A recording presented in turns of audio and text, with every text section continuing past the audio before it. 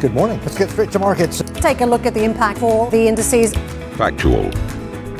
Succinct. All you need to know before your trading day starts. Subscribe to our newsletter, CNBC's Daily Open.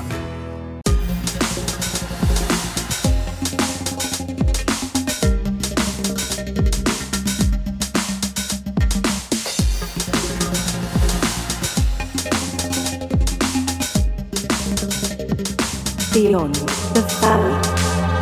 Hello and welcome to Beyond the Valley, the podcast that explores the world of tech. I'm Tom Chitty, and with me is CNBC's senior tech correspondent Arjun Karpal. The CEO of Binance, the world's largest cryptocurrency exchange, has resigned and pleaded guilty to criminal charges as part of a $4.3 billion settlement with the United States Justice Department. Changpeng Zhao, commonly known as CZ, co-founded the company back in 2017, which went on to control half of the crypto market. In this week's episode, we're going to find out how CZ became one of the world's richest people. Where did he go wrong? And what's next for him, Binance, and the world of crypto? Beyond the Valley. So, pretty quiet week in the world of tech. Arjun? I woke up this morning and I thought I was coming in to CNBC studios here in London to talk about, Nvidia earnings. And then overnight, this Binance news broke. And then, we were about a minute into Squawk Box Europe. And then what hit the wires? This story about OpenAI, which we're going to talk about later on in the show. But it was a crazy morning. What a morning. Sometimes you want those mornings. And sometimes you don't. Yeah. I mean, I didn't mind it today.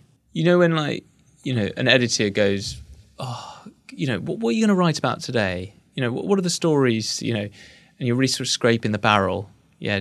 Not today. Not today. It was more like, what am I not going to write about today? It was intense. But you sort of, that's part of the excitement about what we do sometimes. Yeah, you just would prefer maybe you could space it out a little bit. Is that too much to ask? Yeah. Do you like having your coffee before you begin your tasks in the morning, or sort of some way halfway through?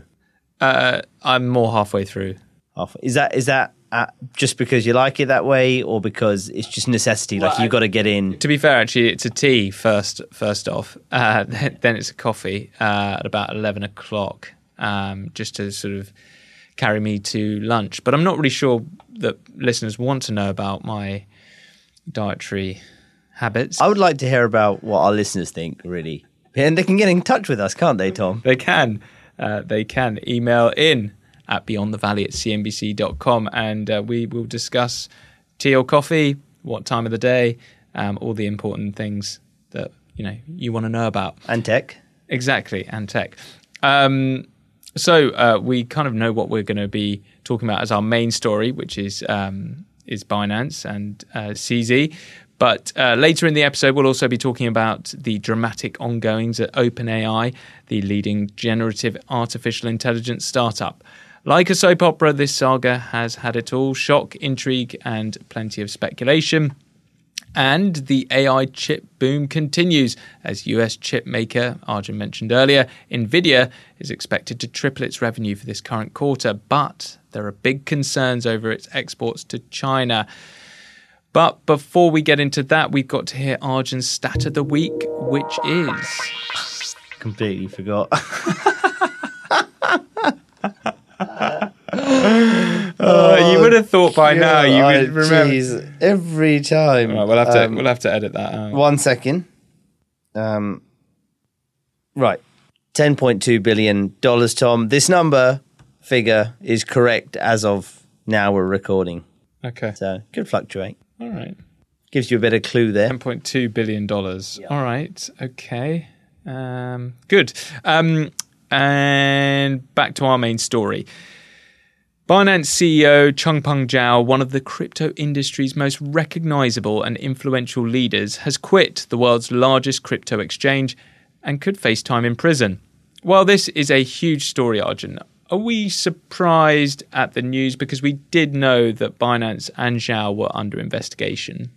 It's been an ongoing probe by the Department of Justice in the US towards CZ and Binance broadly. So I don't think it's surprising that we now have a resolution to that. I think it seems to have been resolved, obviously, by this plea deal where CZ will step down as the CEO of Binance. Binance is going to take a multi-billion-dollar charge as a result. And they're promising effectively to comply now with US regulations. So I don't think it was a huge surprise, but perhaps there'll be many looking at it going, well, did he get off lightly? And was this actually, in the end, quite a good outcome for CZ? I think those are some of the questions that might be swirling. Just for our listeners, just to spell out exactly kind of the criminal charges that were brought against Binance, they included conducting an unlicensed money transmitting business, violating the International Emergency Economic Powers Act, and conspiracy. The exchange has agreed to $4.3 billion in fines, and Zhao personally has pleaded guilty to violating and causing a financial institution to violate the Bank Secrecy Act. That's part of the plea agreement. And obviously, as Arjun has already mentioned, the Department of Justice is recommending that the court impose a $50 million fine on Zhao. And just to spell, some of those out as well, what this really revolves around is the allegations that the exchange failed to establish sort of things like anti-money laundering programs. These are things that, for example, banks have to adhere to. And they also allege the DOJ that Binance knowingly and willfully caused the supply of services to Iran in breach of US sanctions on Iran. So there's all these sort of different parts of it that were making up the case. And a lot of it revolved around anti-money laundering, US sanctions. So quite hefty charges against Binance there. Before we go and talk a little bit more about CZ and his backstory, I just want to remind our listeners that if you want more on this story or keep up to date as the week progresses, then cnbc.com is the place to go. Mackenzie Sigalos, who was on a previous episode on Beyond the Valley, discussing Sam Bankman-Fried and that trial. She's been writing alongside our colleague here in London, Ryan Brown. So there's a bunch of really informative and well-written articles on the website. So please do check those out. But let's go back to CZ and understand a little bit more about who he is and how did he become, I think at one point, the 69th most richest man in the world. So he started Binance in 2017. He's from China, was born in China, moved to Canada. And, in 2017 saw a lot of promise around the future of crypto. And hence Binance was born. Now, he'd worked in the crypto industry prior to that as well. And he quickly steered Binance in towards a leading position in the markets. Now, he was a figure that was revered, I think, by a lot of people in the crypto community, by a lot of investors, for sort of bringing a no-nonsense attitude to the market. An interesting tweet he put out, some New Year's resolutions for 2023. And this was, a few months ago, obviously before the start of the year. And he sort of had a list of do's and don'ts. I just want to read those out. I think it talks a little bit about his character. So number 1, education. Number 2, compliance. Number 3, product and service. And number 4, ignore FUD, which stands for FUD, fear, uncertainty, and doubt. It's a popular acronym in the cryptocurrency community, who often think media outlets and other people are pouring fear, uncertainty, doubt on their industry. So number 4, ignore FUD, fake news, attacks, etc. So number 4, ignore FUD, fake news, attacks, etc. And what he used to do is whenever there was an article about Binance in a negative light or something to do with CZ in a negative light, he used to sort of retweet it when Twitter was still Twitter or post, now X, just with the number 4, Just to sort of say, this, in my opinion, is fake news. And it sort of tells you about the kind of character. It's very outspoken, very vocal, very revered by the industry. I was at an event earlier this year. He was there. And this was just after the collapse of FTX, which we'll go into because they are linked.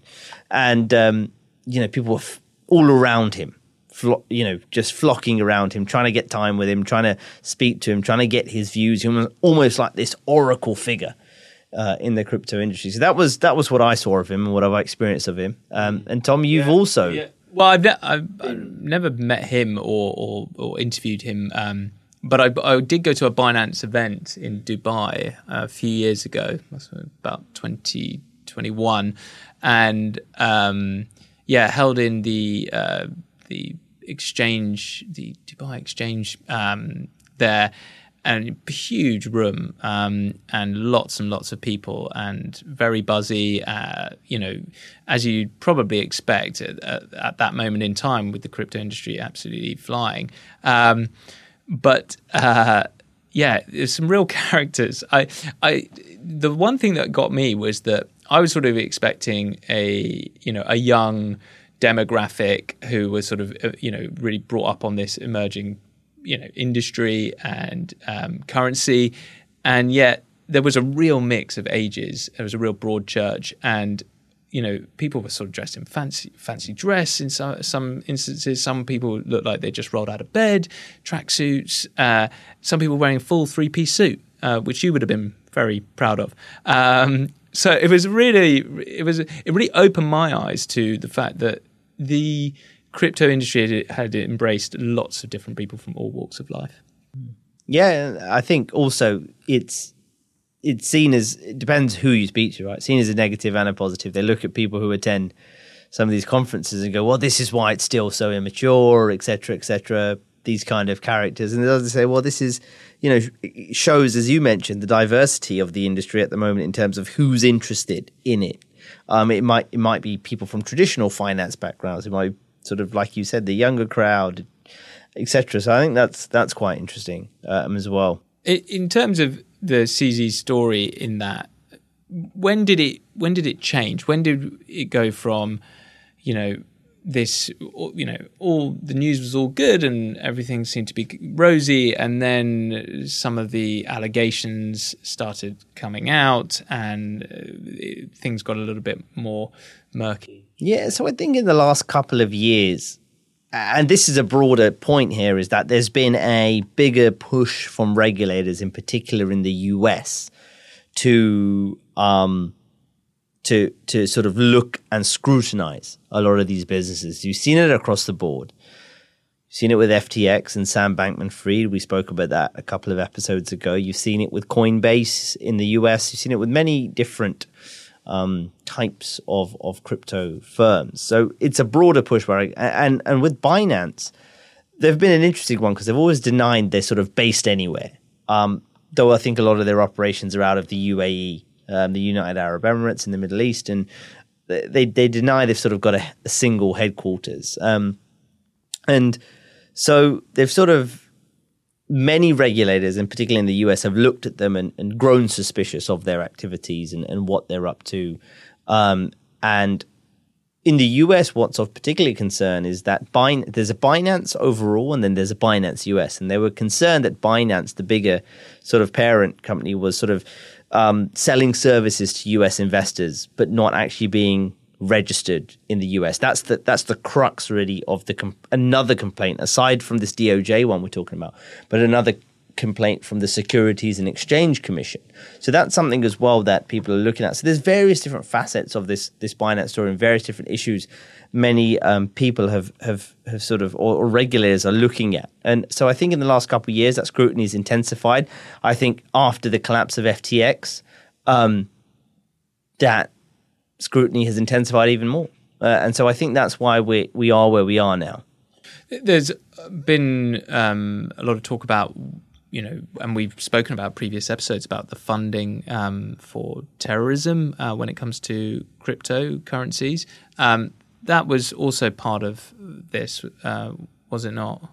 Yeah, I think the broader point about sort of anti-money laundering violations alleged by the DOJ fed into that as well. I think Israel actually blocked a few or tried to ban a few Binance accounts that they alleged were linked to terrorism funding as well. Again, that's part of it. I think the picture the DOJ and the US prosecutors were trying to picture or paint is one of an exchange that hasn't played by some of these rules that any company touching money should be. I think that's what they've painted for Binance. For Binance's future as well, that's where it gets interesting now.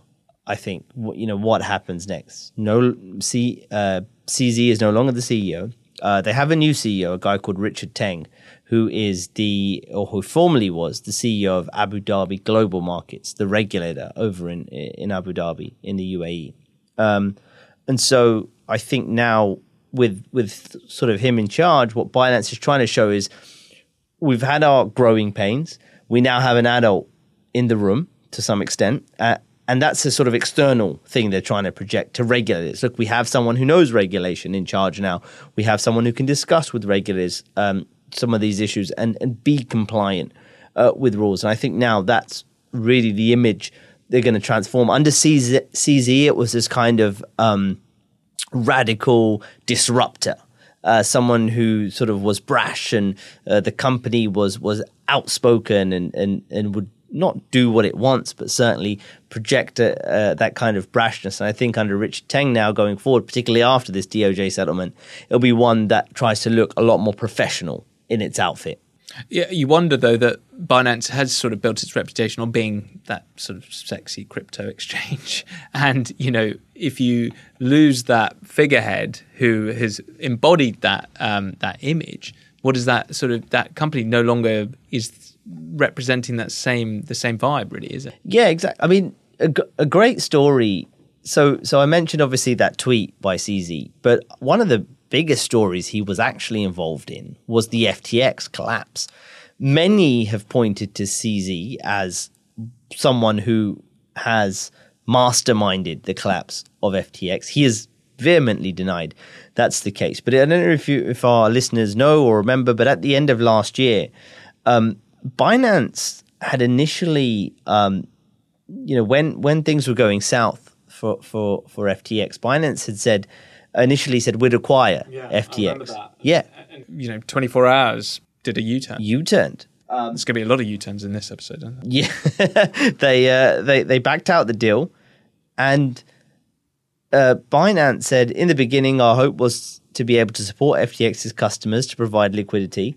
But the issues are beyond our control or ability to help. Now, one of the reasons FTX got into the mess as it did was because Binance said it would sell a token called FTT, which is a token that was associated with FTX. And Binance's CZ said publicly that his company was selling its holdings in FTT. And that sort of sparked a collapse of the price. And it was after that they said we'll plan to acquire FTX. And so many have pointed to that, saying, CZ was quite integral to the collapse. Obviously, it's debate because of the exposure FTX had to FTT and all these other reasons. But that was a big story. But I think it underlines, like I was talking about, the kind of the brashness, the sort of outspoken nature of CZ. And the reason many people, I think, revered his character. And so you ask, what is Binance like now going forward? I think professional. Will it lose its edge? Will it lose its dominant position without the person who took them to become the world's biggest crypto exchange? Well, that's a question I put to Carol Alexander, who's a professor of finance at the University of Sussex Business School. This is what she said. Well, Richard Teng specialises in security and compliance, and it's been known for about 6 months that he was going to step in to take CZ's position. So they're definitely going to do their very best to comply. But of course, there are so many cases, as you say, it's not just the SEC and the Department of Justice. The number of class actions and individual civil disputes that the Hong Kong Arbitration Court needs to deal with for customers that have, I can't go into too many details, but the lawyers in Binance are very busy. And of course, the senior staff have all been quitting. The general counsel's gone, the head of compliance has gone, strategy, intelligence, and various CEOs, Binance US, of course. So they are in problems. I don't think they're going to be the dominant exchange going forward. So Carol Alexander, they're thinking that perhaps, Binance's dominant position might be starting to be eroded. Yeah, she's pretty cool on Binance there, isn't she? Doesn't sound too optimistic. Yeah, there's lots of other factors as well, right? In terms of, what's the competition like? We know there's other exchanges out there. FTX is out the way now. That's partly also how Binance became such a big player. It took a lot of the customers there, but also you got a lot of other competitors there. The regulatory questions in the US still are a concern for a lot of these exchanges. How do they operate within the law? Will they continue to be, sought after by the regulators? That kind of thing. But, clearly the future of Binance as it stands is at a bit of a crossroads. And the key is how they continue to professionalize. Ambition to me is about doing better. I think ambition creates a pathway. The best advice I can give someone starting off a career is don't have a career, have lots of careers, try loads of different things. Talk to people and put your ambition out there. I don't feel that I've hit peak ambition because it's a learning journey. CNBC is where ambition meets opportunity. What does living ambitiously mean to you? Hear it from our CNBC anchors, reporters, and global business leaders on CNBC.com. There's a big chat at the moment that actually what will happen next year, and we touched upon this in our episode previously where we started talking about ETFs, Bitcoin ETFs, we can go back, but there's a thought that actually larger, more professional investors are going to get involved in crypto. And so maybe this is the time you need to look like a professional outfit. If they're going to start buying crypto, an exchange needs to look like and act like a trustworthy vehicle to do so. One of the things that actually in that trip to Dubai, which was a lot of focus on crypto and the industry at large, but I had a number of conversations, and one of them was that over the next few years, we are going to see a number of these firms weed out a lot of players, companies that are not serious or not set up properly. And this is all part of the evolution of the industry. And, that's no bad thing. People who are in this for the long run want these people, these businesses who aren't necessarily, representing crypto in the right way out. And that will happen. And people shouldn't be concerned when it comes to crypto that those things are happening. I mean, this is what they said. Let's see how it pans out over the next few years. Yeah, I think a lot of people will point to these issues that have happened. And I think rightfully, as you said, the view is that, well, FTX, Sam Bankman-Fried, Binance, CZ, these were just bad actors. This is not an issue with our industry or with crypto specifically. This is a issue of bad actors. That's what people have said, are saying about this. And so they use that to reason, well, that means that this is good. You're taking the bad actors out, and now we can get back to focusing on the innovation. It's a nice way to spin it, looking at it the other way, right? Let's see. Just going quickly to CZ for his future. I know that we haven't had the sentencing yet. That's to come. What are we expecting? Is this going to be? Are we looking at a Sam Bankman-Fried type sentencing? Could this be tens of years behind bars, or is this something a little bit? Could he even see prison time? He may not even see prison time. Sentencing, we are awaiting. It may be a matter of months, but we're not looking at the sort of potential 100+ years Sam Bankman-Fried is. CZ talked about this, his first comments, not long before we started recording this, but he sort of said, I made mistakes, I must take responsibility. That was his quote. And he said, Binance is no longer a baby. It is time for me to let it walk and run. I know Binance will continue to grow and excel with the deep bench it has. And so that gives you the indication, and that picture they're trying to portray, at least, of, this was a startup, we made some mistakes, we had some growing pains, now we're going to get all professional. That's the kind of view they're trying to have. So it feels like a well-managed exit. It does. Comparative to, say, SPFs. Yeah, you're right. There's a level of contrition there. He's accepted a plea. He's come into the plea, and he's basically leaving the stage with Binance, trying to keep Binance intact as much as possible. I mean, FTX was a complete collapse at that point, because you had Sam Bankman-Fried, pleading not guilty to those charges. And then, as part of the investigation, his closest allies turned against him and testified against him. And that was a huge difference here. You've got, CZ really sorting out his own plea deal with the DOJ, coming to an agreement. It seems like a clean transition, like, okay, we know who's going to take over now.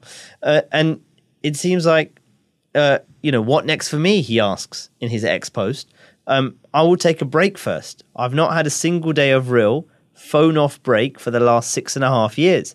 And after that, my current thinking is I'll probably do some passive investing, being a minority token / shareholder in startups in areas of blockchain, Web3, DeFi, which stands for decentralized finance. We might do an episode on that at some point. AI and biotech.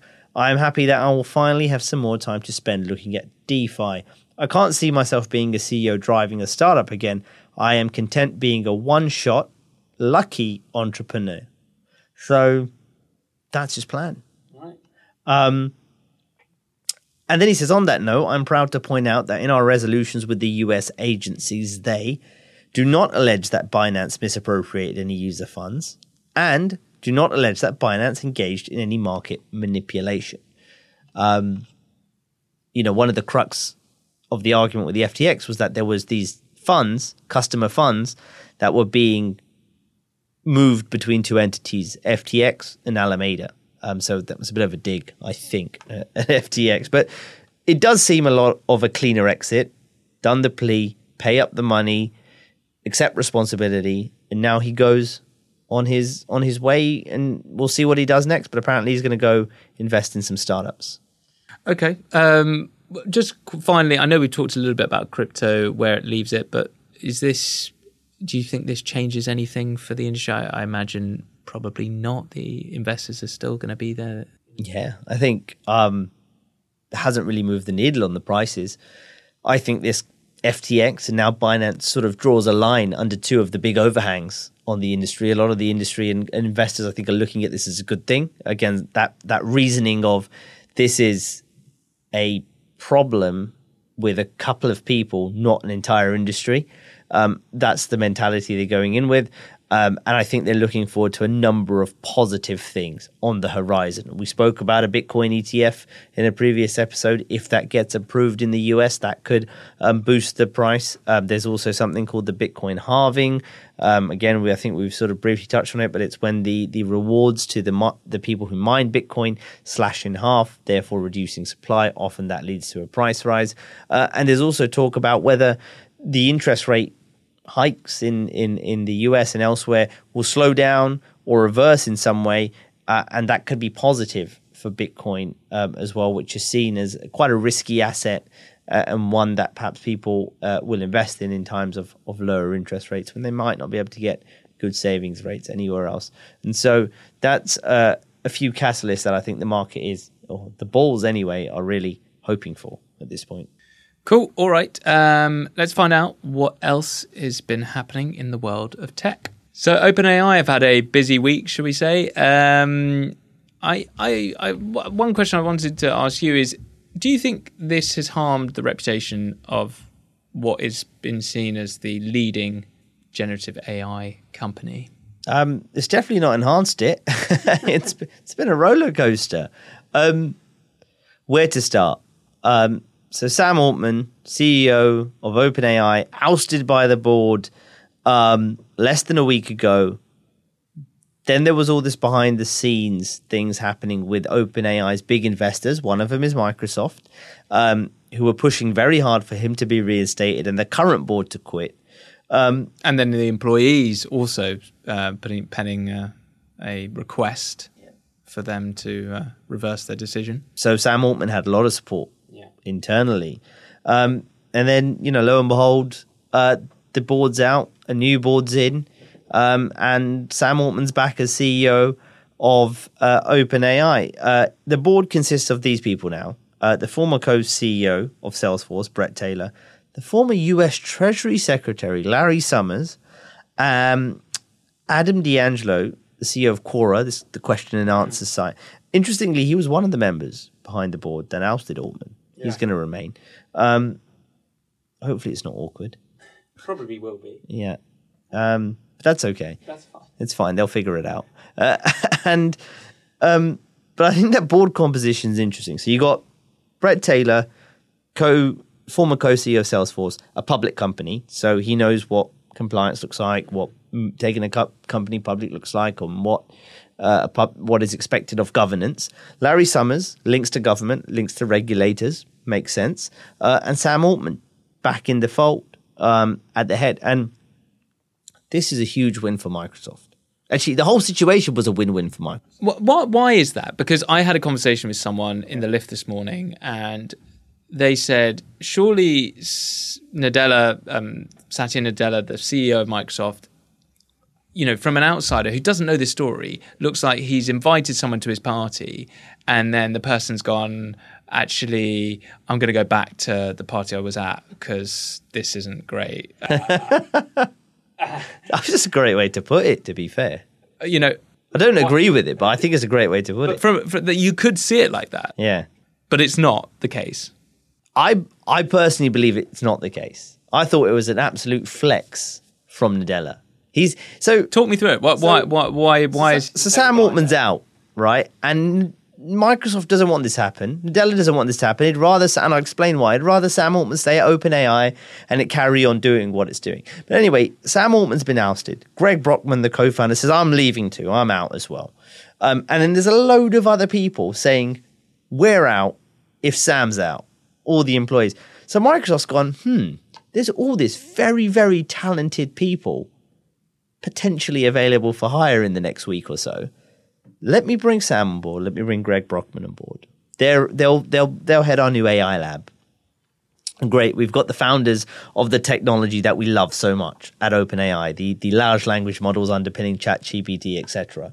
And now we've got a bunch of people who we could potentially hire in the next kind of few weeks and build a brand new unit. And all very loyal to our new heads of our AI division. What a win if it went that way. It didn't. So that's okay. That's pretty good. But then, behind the scenes, Microsoft and other investors were pushing Sam Altman back to the board of OpenAI. So, it so happens that the board quit. Sam Altman goes back in, brings in some other very interesting people, Larry Summers, Brett Taylor into that. Now you've got a governance board, perhaps heavily influenced by Microsoft as well. And that's an even bigger win for Microsoft. One, because Satya Nadella, the CEO of Microsoft, has been probably behind the scenes driving a lot of this, and therefore exerting influence and soft power behind the scenes over OpenAI. Now, he's probably got a board composition that he's pretty happy with. Sam Altman is now loyal to Nadella and Microsoft because of the way they've helped him get back as the CEO and had his back through all of it.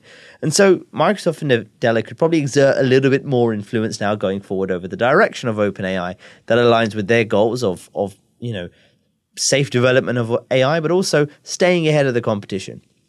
And the second reason it's a win is when big companies like Microsoft swallow up small startups. I'm not saying OpenAI is small, it's a multi-billion-dollar company, but when they swallow up startups that are operating nimbly already and quick and can innovate and can stay ahead of the competition, often that pace of innovation, that nimbleness, all of that might fade away within a big organization. You can't move as fast. There's a lot more barriers to jump through and etc. So now that OpenAI stayed separate, Sam's back at the helm, they can keep that startup mentality. Microsoft has perhaps a little bit more influence over it. They have a closer working relationship. Sam Altman is loyal to Nadella and Microsoft, that's a great situation for Microsoft to be in right now, at a time when they're just facing intense competition from Google and Amazon and others as well.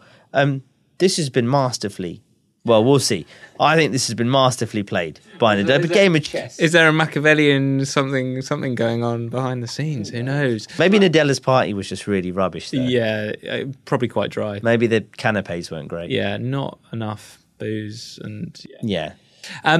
One question I do have, though, is why did they oust Sam Altman? I know that they publicly said that he wasn't divulging information or he wasn't being clear and honest with the board, but it seems, I don't know. That's the question I have. Like, what did Sam Altman do to cause the board to make such drastic and sudden maneuvers to get rid of him? Yeah, I honestly don't know. This is one of those things that we're going to learn more about in the coming weeks as we start to, make some phone calls and hear from people as part of this. It's still the dust is still settling, as they say. So I think it is fascinating because that public statement when he was ousted was just very unclear as to what exactly happened and what led up to it. I do feel like we'll hear some more about that. Okay, and finally, we want to talk a bit about NVIDIA because they had some good news, I think, this week, and but yet the investors are maybe a little bit not concerned, but wary of what the future holds for the company. Talk to us a little bit about that. NVIDIA. They make the graphics processing units, these chips that train up these big AI models, like the ones that underpin ChatGPT, had phenomenal growth. Revenue in the September quarter grew over 200% year on year. But investors are concerned about a couple of things. Well, the main thing is really China. So the US government has some export restrictions in place to stop advanced AI chips being exported by US companies to China.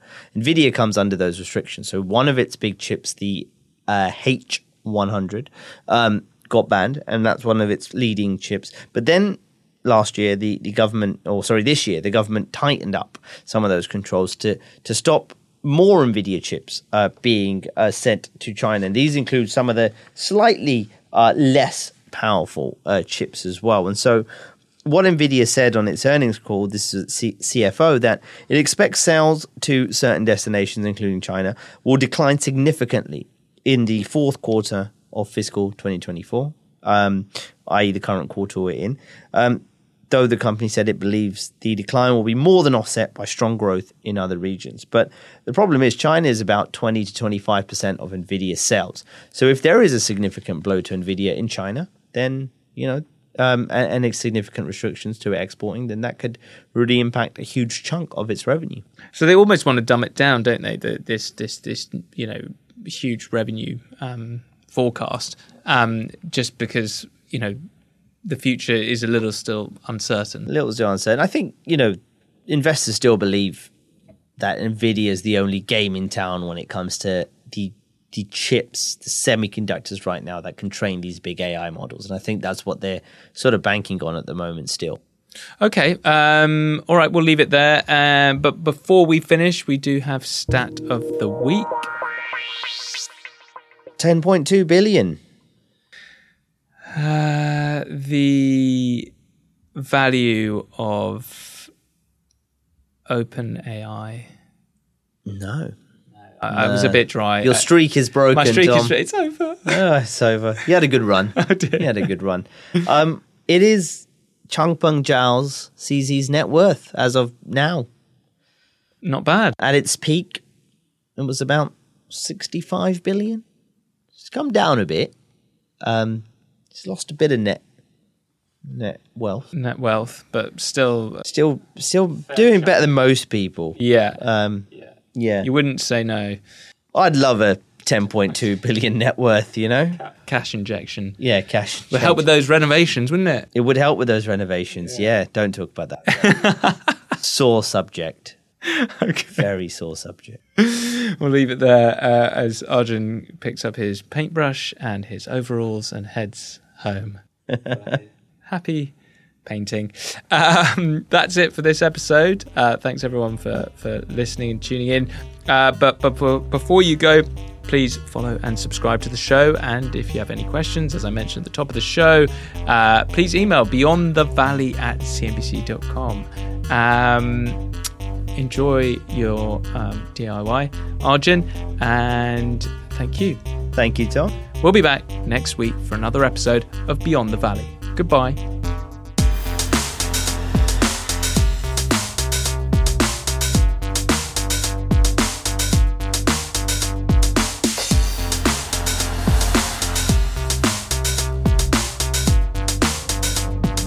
Beyond the Valley.